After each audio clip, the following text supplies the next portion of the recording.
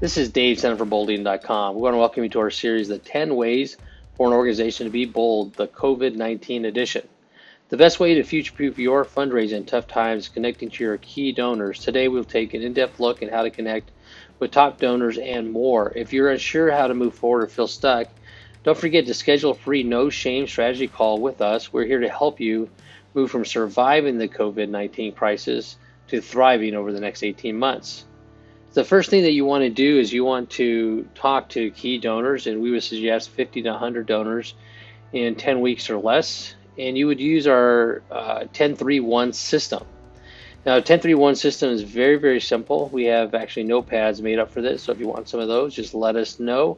Otherwise, just take a piece of paper and put 10 check boxes, and then a blank, and then 3 more check boxes, and a blank, and then 1 check box.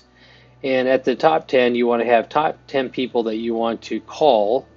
And the next 3 boxes are 3 people that you want to send a thank you card. And then 1 would be somebody that you want to connect with significantly. Normally, pre-COVID-19, this is somebody you want to actually go and visit, have coffee with. But in today's circumstances, you're not be able to do that. So you might be able to get them on a phone call or get them through video. And what we're looking for is somebody that stays on the line for 5, 10, maybe more minutes, where you actually get to have a significant conversation with them. So the goal is to do the 10 and the 3, and then hopefully find out of those 10 and 3, 1 each week. Now, I've tested this, and you should be able to do all of this in about 4 hours, given all circumstances are correct. So every 4 hours, you can do 10 donors. If you did just the 4 hours a week, to kind of give you some perspective. So on average, let's say you did take the 3-1 out of there, you just did the 10, that'd be over 500 donors that you would be contacted throughout a full year. So if you have a small donor base, you'd be able to talk to almost everybody in your small donor base. If you have a larger one, say 5,000 or more, you would hit the top 10% in 1 year by just following the 10-3-1, which with 4 hours per week, if you were just faithful in doing that. So that's one of the things I would encourage you to do, is just keep it really, really simple. You don't have to have a lot of moving parts to deal with this as far as how to contact donors. 10-3-1, 10 phone calls, 3 thank you cards, and 1 significant connection. Now, if you do have troubles trying to track down people, we do encourage you to figure out a tool that you can use to just keep track of all the people that you're talking to and people that you haven't. So you may use an Excel sheet or a Google spreadsheet. You might use a task management system. I currently use TickTick.com.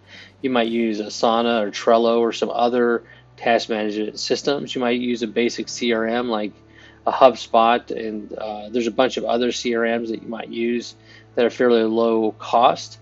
And or you might just use a simple Word document. You kind of keep track every day who you're talking to, or a notebook. But find a system that works for you. Don't try to overthink this, especially if it's a solo operation. You have the ability to kind of manage your own sort of destiny using these tools. But if you have more than one person doing calls, you might consider doing a shared Excel sheet or a shared Google Doc to manage people. That way you're not each calling the same person and then it looks like you guys don't know what you're doing. So you do want to have a tool to manage those, especially if you're going to be talking to more than 10 people a week. If you're going to try to do 8 hours a week or 12 hours a week, you want to have a tool that's going to help you manage the different people that you're talking to. Now, the question will often come up, and I have had this myself, is what if you don't have 100 donors? What if you only have, say, 20 donors? We were working with a client the other day, and they were able to raise, I think, $50,000 basically on their good name. They were a startup non-profit, and they raised, I think, $20,000 or $30,000 from about, I think they said like 15 to 20 people. So they're getting significant dollars from a very small group of people, and they're wondering, how do you go beyond that group? Well, one of the easiest ways to go beyond that group is to just look at your email list or contact list and try to put together a top 100 people that you want to call. You might get referrals from people that have already given, and just ask them the simple question, sir or ma'am, if you had somebody that you thought was interested in the same information we had, you respected them, and you felt if we gave this same information to them that they would be interested in joining the cause or giving dollars, would you be willing to give the names? And they might actually do that, give you actually specific names. Now, at that point, you have to kind of figure out how you would approach them, and there's a few different ways that you can approach each of them. One of the ways that you might do that is just simply ask the donor that gave you the referral to make the introduction. And maybe both of you get on the phone with that other individual and say, for them to say, hey, I just want to let you know of an opportunity of working with a great organization that's making a real difference in the world, and I've chosen to give to them, and this is how I thought you'd be interested in as well. So they might introduce you that way.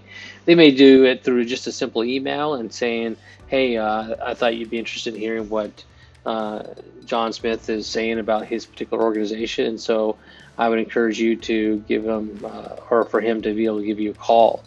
And so there's a couple different ways based on the relationship that the person referring has with the person they are referring. So if they have a stronger relationship or a looser relationship, they may do it one or two different ways. But the biggest thing is take a lead from the person that is making the referral. Now, if they say, I would like to give you names, but I just don't feel a little comfortable, you can just let them know that we would encourage you to give names, but we won't contact any of them until we get 2 or 3 other people that we're talking to give the same names, and then you could just simply contact that person and say, hey, as we've been talking about, you're talking about people that might be interested in our cause. Your name has come up through several different conversations as somebody that might be interested or well respected in the community, and so we thought we'd reach out to you. So there's a couple different ways that you can manage referrals. So that is one way that you can try to get more names if you don't feel like you have enough names to contact. You can use your email list, contact list. Obviously, you can use your friend's email list, your friend's contact list. That's another way to do that. And if you have a board of directors, you can ask them to do the same thing, to make introductions or referrals. And so as you do the referrals, it just kind of continues to move forward. So if somebody referred somebody to you, you get on the phone call, it goes very well, and they're going to give to your organization. You might ask them the same question. Do you know somebody that you respect, given proper information about our organization that you think they might be interested in considering a gift to our organization as well, or would like to know about it? And you could then get a referral from a referral, and then it just kind of keeps building. And that's how you build out sort of in waves of people that are getting referred to your organization. Some other ways that you might do it, if you have the ability, is to do small gatherings of some sort. You may have a person that is willing to put together a small, now this is again pre-COVID, but you could do a small gathering of 10 people at somebody's home or less, and actually then talk to them about your organization. Now, in this COVID, during this crisis, you might even just ask to have like a town hall meeting, or to have a small gathering, a virtual coffee meeting with 4 or 5 people to get on the call, and you might be able to explain something that way as well. So there are ways to get around it, and ask your host to find out what's most comfortable for them and to help coordinate that effort. So you want to make it sort of creative on how people can learn about your organization. None of these include any other things you might consider, which would be a direct mail acquisition, where you might spend, if you have dollars and the availability to do dollars, and if you're in the spring or fall, you might consider an acquisition mailing through direct mail. And there's something you'd want to work with a vendor. We can help you with that. But if you have somebody that does it in your locale, you'd want to kind of talk through the pros and cons of doing different types of direct mail pieces, whether it's a simple postcard all the way up to a newsletter or an appeal letter. There's different ways to do that, but you'd want to kind of think through that. The costs are not insignificant when you do that, so you do want to have some money to be able to do that. And the other thing that you might consider is you could do Facebook ads. You might do some digital sort of marketing to get people on that way. So there's lots of different ways that you could get people involved with your organization to get them to a gift. We do encourage you to have a planned out pipeline, whether it's a script on a phone call, trying to get to referrals and talking through people that way, or if you're doing a direct mail piece, or if you're doing digital marketing, you want to think through the steps that the customer or the client or the donor is going to go through to get to that page where they're going to actually give you money, and so that you know that you've completed that step. And then after that, obviously, we'd want to talk about how to appreciate and then do a repeat ask after that. So there's lots of different ways that you can look at connecting people to your organization. But as you do that, you also want to look at the type of people that you have and what's going to work best for them. And you might consider a low, a medium, and high value ask. And there are different ways that you would approach each one of those. And we're going to take the time to kind of break each one of those down: a low risk or high volume ask, and a medium value ask, and a high value ask, and kind of talk through sort of the pros and cons and what goes into each one of those to kind of give you a little bit of knowledge about how to not only, once you have a name and you've connected with this donor, now you're at that most important time of actually asking them to do something. And most of the time you would want to start with asking them for money. Now, the reason you want to do that is you want to kind of, I think of it as a waterfall method, is I want to go into that ask with the donor as the highest possible ask that I can get. And so not can get, but the highest ask that I think is appropriate for the relationship that I have with the donor. So it's not about trying to get the most money out of the person as much as what's the highest ask or the most money that I can get based on the relationship and based on the knowledge I have about the donor. Because if I go into a donor that has high capacity, could give tens of thousands of dollars, and I go in asking for $50, I might even get the $50, but it kind of puts me back further as to I don't know how much that they are connected or feel strongly about my organization because I haven't pushed them far enough to give to kind of figure out where they're at. So if I ask for a low amount but know they have high capacity, then I'm kind of shooting myself in the foot, so to speak, as to are they truly interested, or are they giving me a small amount because kind of like me, kind of like the organization, but they're really not committed that much. I really don't have enough information based on their smaller gift to know whether or not they're really connecting with us and whether I should follow up with them or not.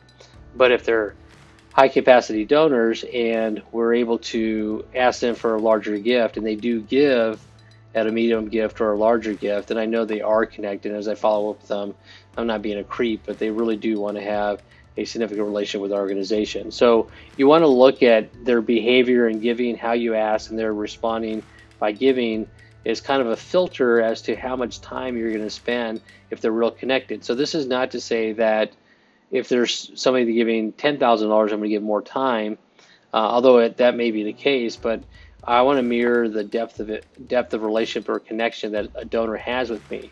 So if we have a $25 donor that's giving a lot, then I might connect with them and follow up with them and assign them to a case manager because they're a very solid giver and I don't know very much about them. So if they're giving on a regular basis and as through the conversation I find out they're very conservative but they have high capacity, but typically they give small amounts, they may be somebody that would consider a will or a bequest.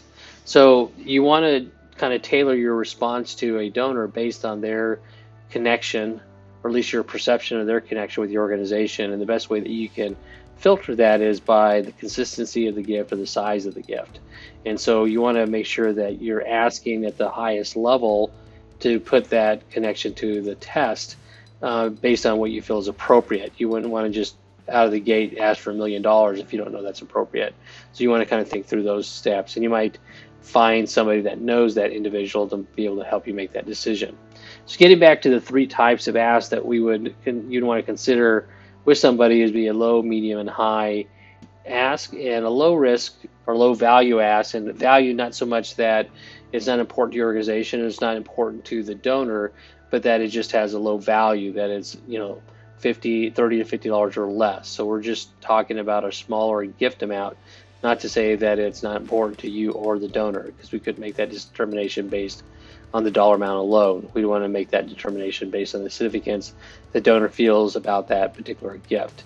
So having said that, you'd want to look at how to find a low value ask that is meaningful to your organization. So as you're doing these asks, you want to make it mission related and to make it to where it represents something that people can get their heads around it very quickly, especially on a low value ask. This is an ask that you can use at an event, you can use it online. It's a broadcast message. In other words, you're telling the donor that $30 is going to do this for the community or for the world, and if you give it to our organization, we'll use that gift to make that difference.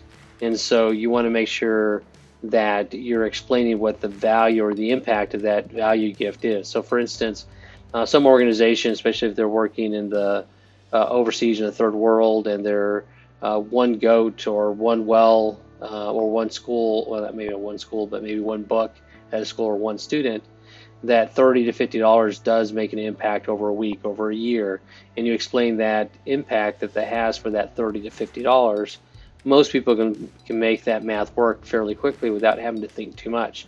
And that's the key, is you want people to be able to understand what your organization is doing in the world at a small level, or at that sort of low value ask level, to where it is making a difference that is measurable, and that they can then figure that out for themselves very quickly within 3 to 5 seconds. Because if they think too hard, they don't know enough about your organization. You've not built enough trust for them to decide, can I trust this person? But if they're only giving $30 to $40 and they think, on face value, I think it's worth the risk to give this organization, I've heard fairly good things about them, or it seems like a really good proposition, and I'll go ahead and do that, then they're not risking too much, but they're able to then pay you $30 to be introduced to what you do. And so you'd want to follow up with that person or persons that give with a welcome kit that explains to them that their $30 is making a huge difference, and here what it is. And you might want to put in there $30 or more, and the reason you want to do that is if they give you $300, or they buy 10 goats or 10 wells, or they sponsor 10 students, that tells you that they're either very interested in your organization or have capacity to give a lot more, and that $30 was just not enough for them to feel the value they want to feel in giving to your organization, so they up the price. And so you would want to do a welcome kit and do a separate ask, and if you have the ability, then actually to call them to thank them over the phone, and then try to figure out, is this because they have a high capacity, so they have capacity to give a lot more, or that they may not have high capacity, but they really love your organization, are willing to make a sacrifice. In either case, is not to say one's better than the other, but the fact that you want to know what the case is, so you know how to then follow up the organization, so that you can then mirror their commitment level. So if they're making sacrificial giving, you want to thank them appropriately. And if they're signaling that they have more capacity, then you'd want to have more conversations with them to get to the place where they feel that they're getting the most value that they can, and that they're getting the most joy ultimately for their giving and being part of your organization. It's not just that particular gift, but how you treat them is going to be important as well. So at a low value ask, which is also low risk for the donor, it's a high volume ask in that you're going to use this most often at like a big banquet or a gala or some sort of event where you don't have a lot of time to explain intricacies of, a school, for instance, or something along that line, but you're asking people to make a decision in that 3 to 5 seconds, maybe 5 to 10 seconds, and you want to be able to explain it very quickly and very impactfully. Then you want to do a low value ask that has a very specific statement on how you can do different things. Now, when I was at the homeless shelter, we had a 10 and 2 ones ask. So the pitch was, what can you do with 10 and $2 or 2 ones? So it's $12. I forget exactly how we pitched it, but I think it was 3. It would help somebody for one day. It would give them 3 meals and a night of lodging for one person for one day. So that was $12. So when you think if you were going to stay overnight at a hotel, get food, buy food possibly, it'd be well over $12 for the night. And so we would say $12 would help. It wouldn't cover all the costs. It would cover a significant amount of the cost to actually have this person housed, and also for them to be fed for one day. So you might do an ask that's easy to understand for the organization, or for the person to understand what your organization is doing and how much it costs. So you want to make sure it's mission related, that it has an impact, that it has some passion around it, and make sure that it's not too complicated. It's one well feeds, a whole village, or one well one well will supply water to one village, or supply water for one family for a year. Whatever the value argument is, you want to make sure that it's fairly simple to understand on this low value ask. And low value not meaning it's not important, but low value meaning that it's $30 to $50. The next moving up would be a medium value ask, and this could be anywhere from $1,000 and up, where you would, in some of the different ways that you might position this is maybe it's a bigger well or a well that has it for the village, and that's $1,000, and that would help provide supply water to a village of say 100 people for 1 year. So you might have, again, a fairly easy formula to give out to somebody and the dollar value. It also may mean that you have one-time items. What I call a simple wish list is what are the top 10 things or the top 5 things that you could buy today that would make a real impact with your organization and the people you serve. So it could be a vehicle. Maybe you have a washer and dryer you need to buy, or a phone system, or some piece of technology, or maybe it is like a well. Something very specific that has a higher dollar value that you'd want to list those out, that these can make a difference. And so you'd want to, again, make the value proposition fairly easy to understand. Now, for a higher ask, you may reserve these depending on your organization for in-person requests or requests that you can do via email, but where you have more time to explain it. Now, an event, you definitely could do these as well, depending on the type of event you had, where you could spend 5 to 10 minutes explaining what it is, and you want to think through those dynamics. But generally, a wish list item of $1,000 or more, people are going to want a little bit more information on what that will do for your organization or will do for the participants or community that you serve. So you want to make sure that you have the details, so people ask for more details beyond the initial pitch, that you do have those. And I would consider having, anytime you go out and talk to a donor, you want to have at least five items that you knew about, that you've gotten your board of directors to sign off on, or if you're the exec, you can buy today, that would make a huge impact. So you'd always want to have those in your back pocket. So if you're out talking to somebody and you're at that low value ask and they surprise you that and they say, hey, I'd really like to give $5,000 to your organization, but I don't want it to go to overhead. I want it to go to something specific. You could pull out of your back pocket, hey, I've got 5 things here that would really make a difference. You might pitch one of those that's most important to you right now with your organization. So that's what I call having a wish list, is having 5 to 10 items that you've already brokered with your board or with your staff, that these are 5 things that are non-budgeted items that really can make a difference right now. And they usually are physical items or things that they are projects that are one-time items and non-overhead. Now, there are ways to position this for a program and to kind of turn it into a project, especially if it's a first-time project. You might say this is a test pilot program that we're trying to complete, and we're trying to raise $15,000 to $20,000 as people consider to give a $1,000 one-time gift to this particular program. So there's ways to get to it that way as well. The next thing you might consider is a high value ask, which would be, you would want to kind of consider doing a one-page strategic plan, which is to say that maybe you have a program that you're trying to stand up and it's under $50,000. You need to buy maybe like a social worker to manage it, or a person who should have to manage the program, and this program is going to do XYZ for our participants, and it's going to impact thousands of people, and we're going to stand up this program. It's the first time for us to be able to do that, and if we're able to test that our hypothesis is true, then we'll continue to add resources to this. Would you like to be on the ground floor or a founder of this particular program? And this would be one way to do it, to have a one-page strategic plan. The other thing you might do is, if you're doing a capital campaign or a larger campaign, you might have a small one-pager on seed money, that we're trying to have seed money for our Today or Tomorrow Fund that was going to allow us to raise $100,000, which we're going to need to build a new building. And we need to figure out how big the building is and to be able to raise the money for it. And so we're looking for seed money.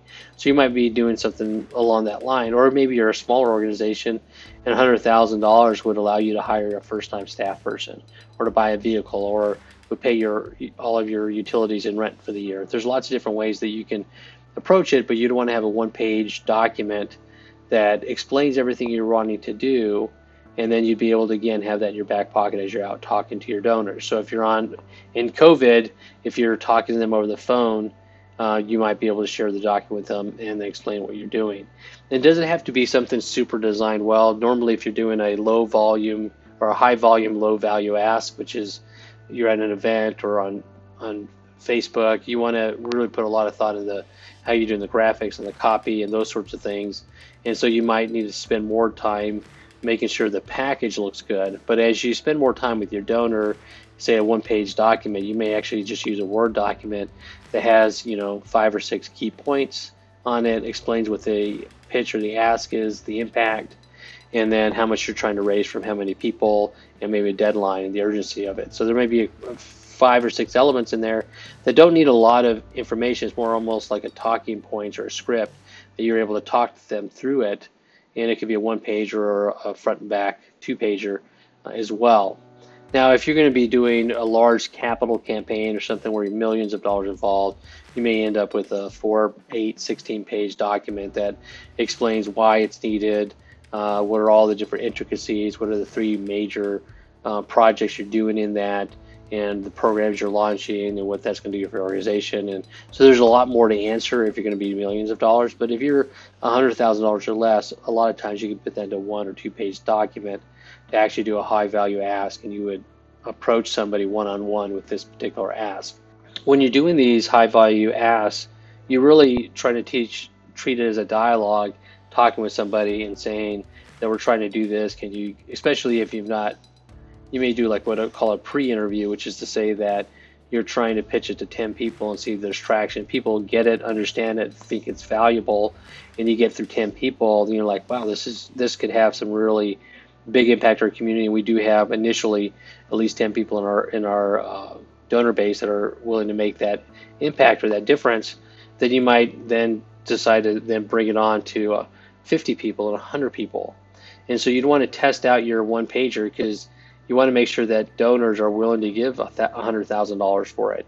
When you're doing a low or high volume, low value ask, you're not looking for a lot of data. You just need to pitch 1 or 2 things, and you'll know very quickly. And you might do the same thing actually with 10 or 12 people to make sure that it's meaningful to them before you spend a lot of money distributing the ask.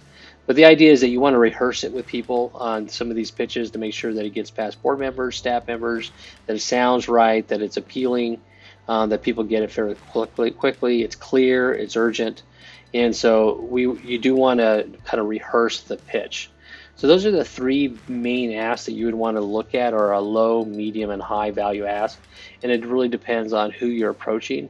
So if you're trying to approach a lot of people all at once, you'd probably want to do a low risk, high volume ask, which is to say $30 to $50 where people don't have to think too hard, but they get the impact that it's making. If you're starting to call people or talk to them, but don't know where they're at, don't know the commitment level to your organization or how much they know about your organization, you might do a medium value ask and consider a wish list item, items that are $1,000 or more. You could do something along that line. And then you might do a high value ask for people that know a lot more about your organization, people that have maybe given for a few years. You might consider a high value ask. So those are the 3 types of asks. And if you're concerned about which ones and how to pitch those, that's what our no shame strategy call is all about. We'd love to encourage you to give us a call, and we can talk you through some of these asks and how you can approach the different donors that you have, whether it's you have a donor base of 20 people that you're starting out with, or you have people 5 or 10,000, 20,000 donors, and how to approach them. There are ways to be able to map that out and figure out what your segments are. So we'd love to be able to help you with that. So as you have these asks that you have decided that you're going to pitch, maybe there's 3 types that you're going to look at, then you also want to think about having a strategy. Are you going to call them? Are you going to email them? Are you doing it in person? Or are you going to mail them? You want to kind of figure out how you're then going to distribute or pitch that to the general public. So you want to go through that process as well, figure out how much the technology is going to cost or the print's going to cost, how much money you have. And if you don't have a lot of money but you have a lot of time, then the easiest is to call up donors and talk to them and try to get referrals as you go and get through the first 100, 150 and trying to get anywhere from $50 to $500 per call on average, because you won't get everybody, but every time you actually get a significant connection with somebody over the phone and they're actually able to give and want to give, if you can average in that $50 to $500, so maybe it's $100 per call, that will start to give you breathing room and money to be able to consider, if you do it enough over time, to consider some of the other ones. Of course, depending on your organization, where it is financially, you'll have to kind of spread the love around as far as, only a third of the money that we bring in are we going to then repurpose in our marketing and fundraising efforts. Maybe 2/3 of it will go back into our programming. So you have to kind of decide that with your key staff, what's going to happen there. The other thing that you might want to do, we talked earlier about it, as you're thinking about these asks, is get some help. So make sure that you're asking your board members, other staff members, people that extended family or friends to, especially on the low value ask, that 25 to 30, is get them to share the importance of your organization and that people can make a difference for $25 to $50. And they can do that via email and make it easy for them to do that. And we encourage you to think about developing how to talk about money with How Talking About Money kit, and we have some ideas on how to do different print pieces to actually enable or to give tools to people that love you a lot, like your board or staff or friends of boards and staff or family members of board and staff, to actually be able to share the importance of your organization and what they can do about it. And we do have a podcast on that that you can check out on the 10 Ways for an Organization to Be Bold series on how to talk about money without having to talk about money. And again, as always, you can give us a call and we'd love to talk you through that.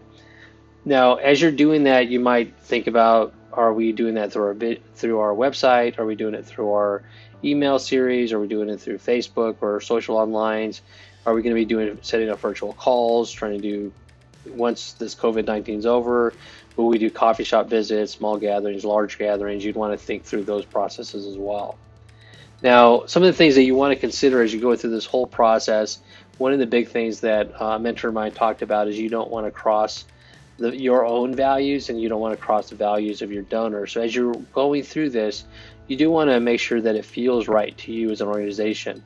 I know I've worked with churches, and some of the approaches that I would use in the nonprofit sector don't translate all the time into a church, and you have to think about what is best for the church itself, and it's really going to take its direction from the pastor and his personality or her personality on how you are able to, how aggressive, time period, and how you do it will really be based on your pastor and the pastoral staff, or it could be your elder group or whoever is the key leaders in that church on what they're most comfortable with. So you have to kind of work through them. And the same thing for a nonprofit as well, but generally nonprofits are fairly a little bit more able to be a little bit more risky than particularly a church is. It's definitely a different dynamic, church fundraising as opposed to a nonprofit fundraising.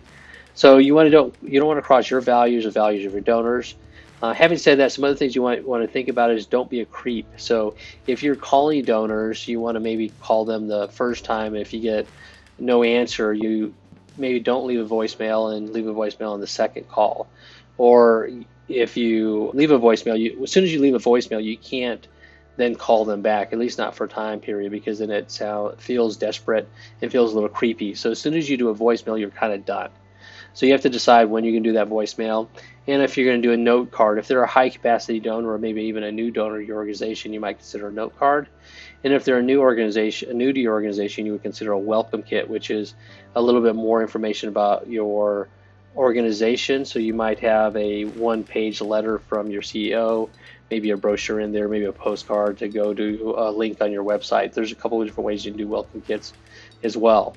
So you don't want to be a creep. You don't want to feel desperate in your actions.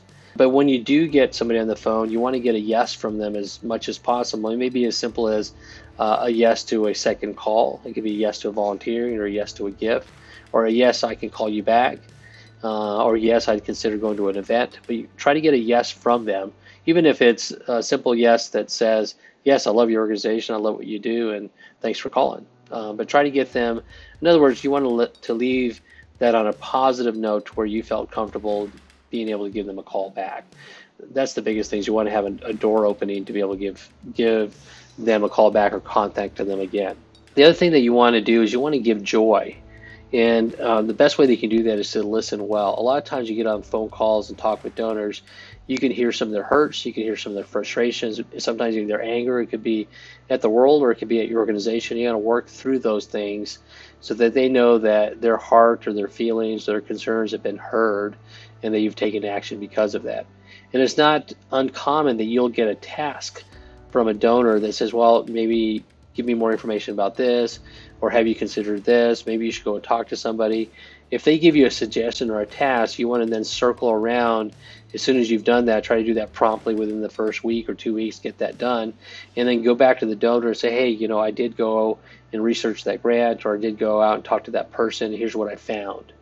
And that will inform them that you heard them, that you care about their opinion, not just their money. And they may then consider to give you more money, or maybe it worked out and you receive more money because of their ask, and you can say thank you for that. But you want to make sure that you follow through on the tasks that you get on these phone calls. So a couple of things to think about as you're working through giving or asking people for gifts, and then making the pitch and getting them to respond to you is once they do give, you want to have a good solid strategy on what to do after that. So it's not just the one gift, but we want to then appreciate them and then set ourselves up to ask them again. When we are asking them again, it's not that we're trying to get more money out of them and to put pressure on them. What we're trying to do is to appreciate and then give them a repeat experience of that first experience or the most recent experience. So if they really enjoyed giving an event or giving to an appeal letter or giving to a Facebook ad or volunteering, you want to follow that up and give them another experience because they enjoyed that so much. Then you want to give them another joyful experience to where they just get in the habit that they love giving and partnering with you as an organization. And the best way to do that is to follow up appropriately with them by saying thank you, and then thinking about what are the next steps to give them an opportunity to give again or to participate again with your organization. It may lead into a board membership where they'll be on your board, or a key volunteer. It could be just not a simple gift, but a gift. It could be a referral. There's tons of ways that you can ask them to be involved with your organization again that are not giving, but don't be shy about asking them to give again. One of the biggest ways that we received dollars when I was at this homeless shelter, when I was working there, it was like $50,000 a year we received by simply including them an opportunity to give through a thank you letter. So we had an extra piece in our thank you letter says, would you consider an extra gift? And we had tons of people that would fill that out and send in another gift, even though they've given a gift, we've thanked them, and now we're giving them an opportunity to give again. That in a couple different years ranged anywhere from $40,000 to $60,000 when we did that. And I very rarely, I think maybe once in all the years, 14 years that I was with the organization, that we ever got that. We had very few times that we had anybody say, why are you putting pressure on us to give because of that opportunity? You just do it sweetly and nicely, and there's ways to do that. If you have questions, we'd love to answer those. But you can ask again is the point. You don't have to wait a whole year to give them opportunity to give. When I was at the homeless shelter, we were asking people to give. We could have asked them monthly. Now, it wasn't always exactly monthly. We had newsletters in there and some other things that we did. But generally, we'd have somewhere between 6 and 8 different asks per year for people to be involved with us. And then you'd let them know how those gifts are being impacted through newsletters and through phone calls, and appreciate them. And it's amazing how often that people will give if you're just consistently doing that. Part of that is an education piece where people will get used to the rhythm that you have asking them to give. So if you have a rhythm of once a year and you all of a sudden go to 5 a year, that might be problematic where they're like, you're asking us too much. But if you're consistently asking them 6 to 8 times, they're going to be educated or sort of trained on how often you ask. Now, we did have some people that said, hey, that's too much, Dave. We don't want you to be asking us as much. I says, great. Do you know how much that you're willing to give per year? Well, yeah, we'd love to give between $200 and $400 a year. Great. Well, how about if we mark that down as that's what you guys normally give, and we'll just send you our newsletters and then periodically send you a reminder about your commitment to give $200 to $400. And so you might have sustained givers, people that are not pledging. You're not asking them to pledge over 3 years. We're just asking them, what are the facts? You're willing to give $300 to $400 a year, and you normally give around this time. Okay, let me mark that down, and so that I can send a reminder appropriately, and then follow up with an appropriate thank you. And we're off to the races. We can reduce around the amount of mail that you're getting from us, that you get newsletters that are appropriate to you, and thank you letters that are appropriate to you.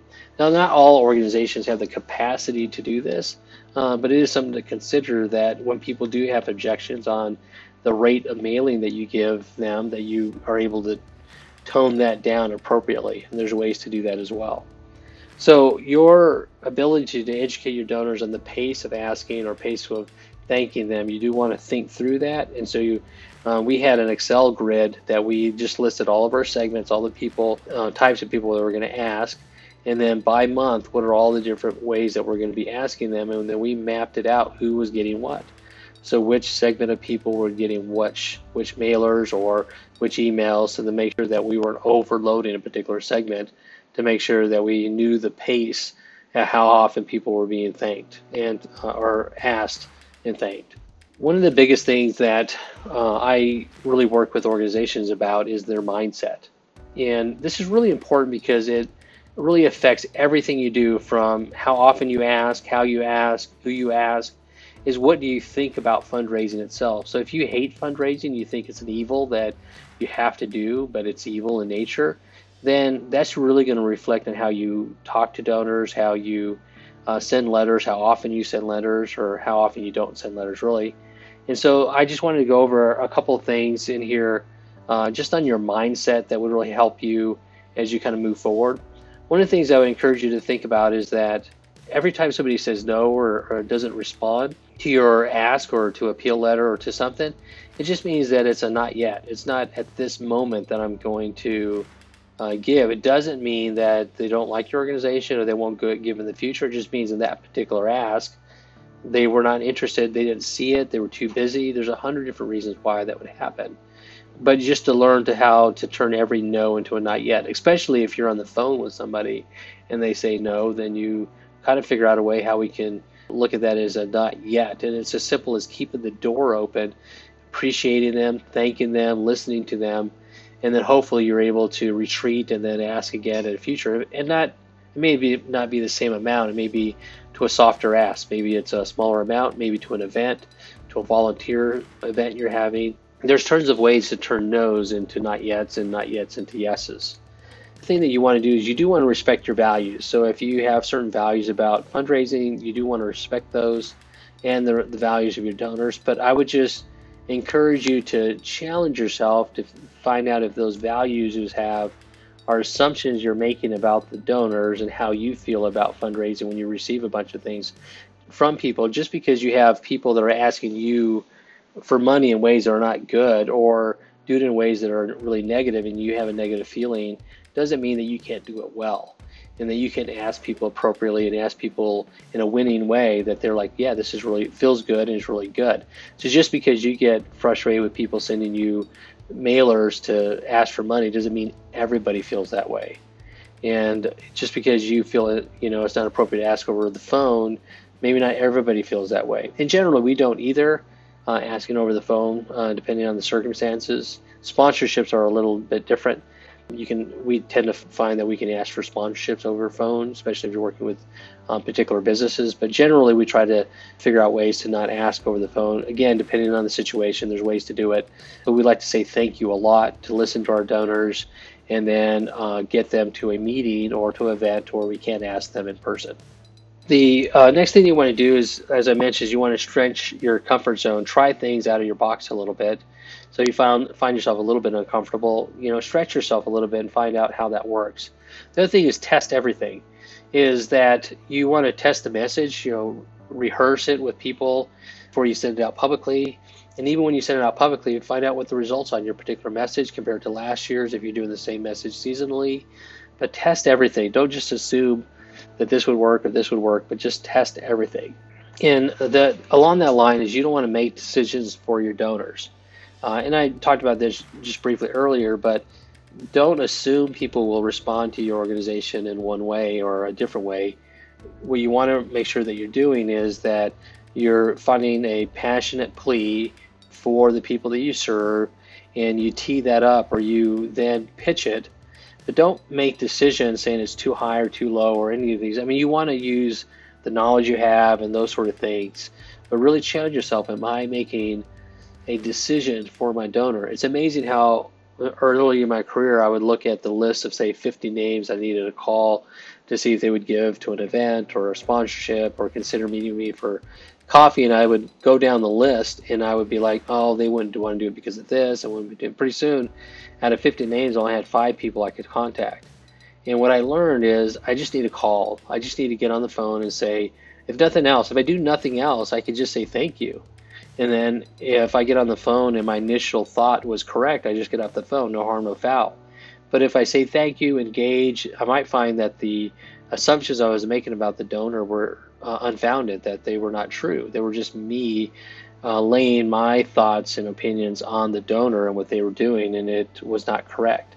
And so a lot of times you need to really kind of push that back in your brain a little bit and say, is this based on knowledge that I know is true, or is this based on an opinion I have about the situation? And I have to kind of work through that a little bit. And the best way you might do that is to talk to your CEO or talk to a board member or talk to another staff member and just kind of talk through, hey, this is how I'm seeing it. What do you think? One of the other things that I would encourage you along this line is that, it's hard to sometimes know where the line is that you're going to cross, and sometimes you have to give your permission to cross certain lines and sort of deal with the aftermath, so to speak. And not to say that you're going to just do something totally inappropriate, but if you're not quite sure if you should push, say, $1,000 to $2,500, $2,500, $5,000 on an ask, or maybe somebody just gave, you're going to think about asking them again. There's lots of different things that you would say, well, it's crossing the line. Sometimes you have to cross it to find out where your donor is, because you might find out your donor doesn't feel as poorly as you think they do, or they actually feel very strongly, or they may just tell you, hey, that's crossing the line. And then you say, I apologize, I understand what you're hearing, and it won't happen again. And we really just love what you do for the organization, and we appreciate it. I once had a donor that had given to an event, and it just completed. I'd said thank you, and I think a couple weeks later, we were actually gearing up for another event that was going to be in about 3 or 4 months. So it was quite a ways away, but we were trying to get an early start, and he was on my rotation. And so I went into his office and said, hey, I just want to let you know about an event that's coming up. And he must have had a bad day, but he just really railed into me. Wasn't the money I just gave you enough? And, why are you doing this and all this? And I just said, thank you. Got out of there, and then I waited a week later. I went in and said, hey, I really appreciate what you do, and this is what I heard from you. Obviously, is that the event that we're doing you like. This other one doesn't sound like you like it as much. We do happen to be a gala that we did. It says, I'd like to give you a couple tickets, no charge. I really apologize for asking you to get so early and making you feel like, we don't appreciate it, but we really, really do. And we were able to win back that organization. And not that he gave to the gala again, but he continued to give that first event and did it well for a lot of years. And but you don't know. You don't know. I can't assume that he doesn't want to do the event, and that could be equally harming to the relationship if I didn't invite him to that and then he found out about it. And I've had that happen. He said, Dave, why didn't you invite me to the event? I would have loved to go. I said, well, you went to the other event. Well, why are you making that decision for me? Allow me to make the decision. So you want to kind of think through those things a little bit, and just know that sometimes you will cross a line, and that's just the way it is. You just never know. The last thing along that line is every bad conversation is ripe for a good ending. I'll tell you one more story, and then we'll kind of move through some more of our information that we have for you. Is that I was out talking to a donor, and I had forgotten that he doesn't like to be thanked, and I bought him a mug. Well, a mug for donors at his level, we were giving some out during that season of a year, and I went out and was talking to him and his wife, and he got so mad, he was to tears, that I had brought this mug out for him. But I stayed with it. I ended up talking with him for 20 to 30 minutes and just apologized, said, I know that you had told me that, and I just was honest. I said, I forgot. We're giving these to some donors. They do appreciate it, and I realized that, that's not something that you appreciate, and, you have a different view on it, and we understand that, and we won't do that again. And as I talked with him and kind of worked through that initial shock and anger that he had towards us, he ended up giving the largest gift he'd ever given to our organization. Now, they were sort of a low to medium giver, so, it might have been like $500. But to him, it was a lot. It's very significant, and he gave the largest amount he'd ever given to our organization. And it just really showed me that people are able to kind of work through the anger they might have, or if you mess things up. So it's okay. You just stick at it, appreciate, say thank you, be honest, apologize, and just let them know that you think the world of them. And you'll be surprised how many people are just good people that will forgive you and move on. And if they don't, I mean, that's just kind of part of you doing fundraising, is there are going to be some people that no matter what you do, they're not going to like what you do. And it's just what happens. And you just got to kind of be able to work through that as well. So some of the things that I would encourage you as we kind of wrap our talk up a little bit is that you want to make sure that you're out talking, being intentional about talking to people. So we encourage you to do the 10-3-1. So 10 names that you're going to call, 3 that you send thank you, and 1 significant connection, whether it's over phone. And once we get out of COVID-19, to actually have a face-to-face visit with at least one person. And generally, you can consider 4 hours of time to be able to do that. And if you did that for 4 hours every week for 50 weeks, that would be over 500 donors that you connected with, and hopefully 50 that you actually talked with or had a significant conversation. And that generally for most nonprofits, I find that they don't have an active program to do this. So that would make a huge boost in the amount of giving, both in the how high people will give or amount they will give and how often. It will also make sure that you don't lose donors. That's one of the big things. You don't want to lose donors. You want to add donors as much as possible. So the next 10 days, we would just encourage you to write that down, 10-3-1, and add some old names, some new names. As you're doing that every week, you just do a 10-3-1. So as you're talking through those, you'll take some names off your list, you'll add some to your list, take some off, add to your list, and you just keep doing that over and over again, and so that you can get to that magical 500.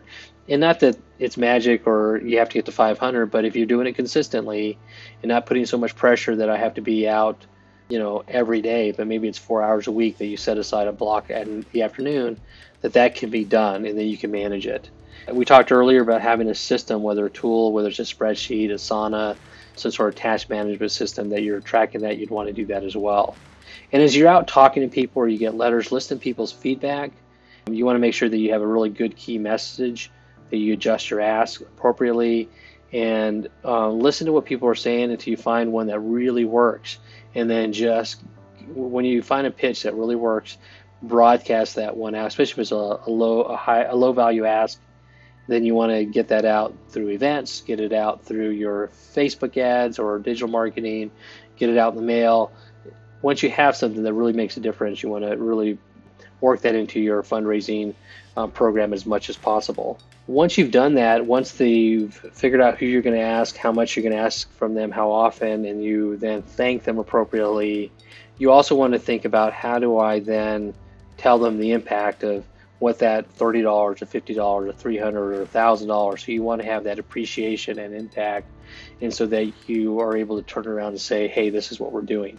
And then you might consider, depending if there is a sponsorship or larger, and if you have permission, you might say, hey, you were one of 5 other people that did this, or you were part of hundreds of people that gave, and together we're able to do this, to let them know they're not alone in the giving. And for some donors, it's really important that you're not relying just on their gift, because it becomes too much of a pressure.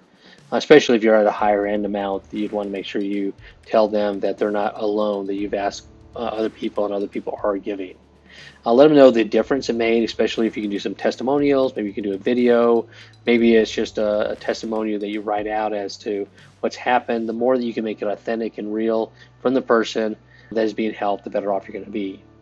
Then you want to make sure that as you're doing all of this, that you continue to update your small ask, your wish list, update your gaps. So as you continue to meet your goals and you thank donors for them, make new goals, new asks. And pretty soon over time, you'll have a rhythm that seasonally, that in the fall we ask for these things, in the spring we ask for these things, and we have this wish list that's going, and then we have these test programs, and then you kind of have a pace and a rhythm to your organization, how you're approaching your donors. And the more that you can have a rhythm, the more they're going to be educated, and donors are going to appreciate that, and they will get into a place where it's a habit for them to give. And that's where you want them, that means their trust level is high, they feel appreciated, and they have joy with your giving. Now, you do want to rock the boat a little bit to ask them for a little bit more than normal, to just challenge them to give. So that's another thing you want to do periodically, because you do want to get people to give more, to where their enjoyment goes up, and that you get the dollars that you need to make an impact in the world. So as you're doing all these different things, I really encourage you to think about all the things you could do. But if you're a solo shop, just do the 10-3-1 every week and just call somebody. If you're a larger shop, then you might think about how you segment, how you develop a low, medium, and high ask, value asks, and how you're going to position that with different segments and have a system to be able to do that. And then as you're asking, you want to get through all of the different objections. Don't be a creep for sure. Appreciate, and then let them know the impact of that gift that they gave you. So it's a really big deal you want to do. At the end of the day, you want to gain more names, more money, and give more joy. Those are the top three things you do for any fundraising program: is get more money, get more donors, and give as much joy as possible. Hey, this is Dave Sena. We want to thank you for tuning into our series of 10 Ways for an Organization to Be Bold, the COVID-19 edition. And the best way you can future-proof your fundraising in tough times is connecting to your top donors on a regular basis. Today, we've given you an in-depth look at how to connect with key donors and more. If you're unsure on how to move forward or feel stuck, schedule a free no-shame strategy call. We're here to help. You can move from surviving the COVID-19 crisis to thriving over the next 18 months if you put some of these into practice. And if you get stuck, please reach out. When you need a trusted friend to help you face the future without fear or panic, Bold Leading is here for you. Visit us at boldleading.com today.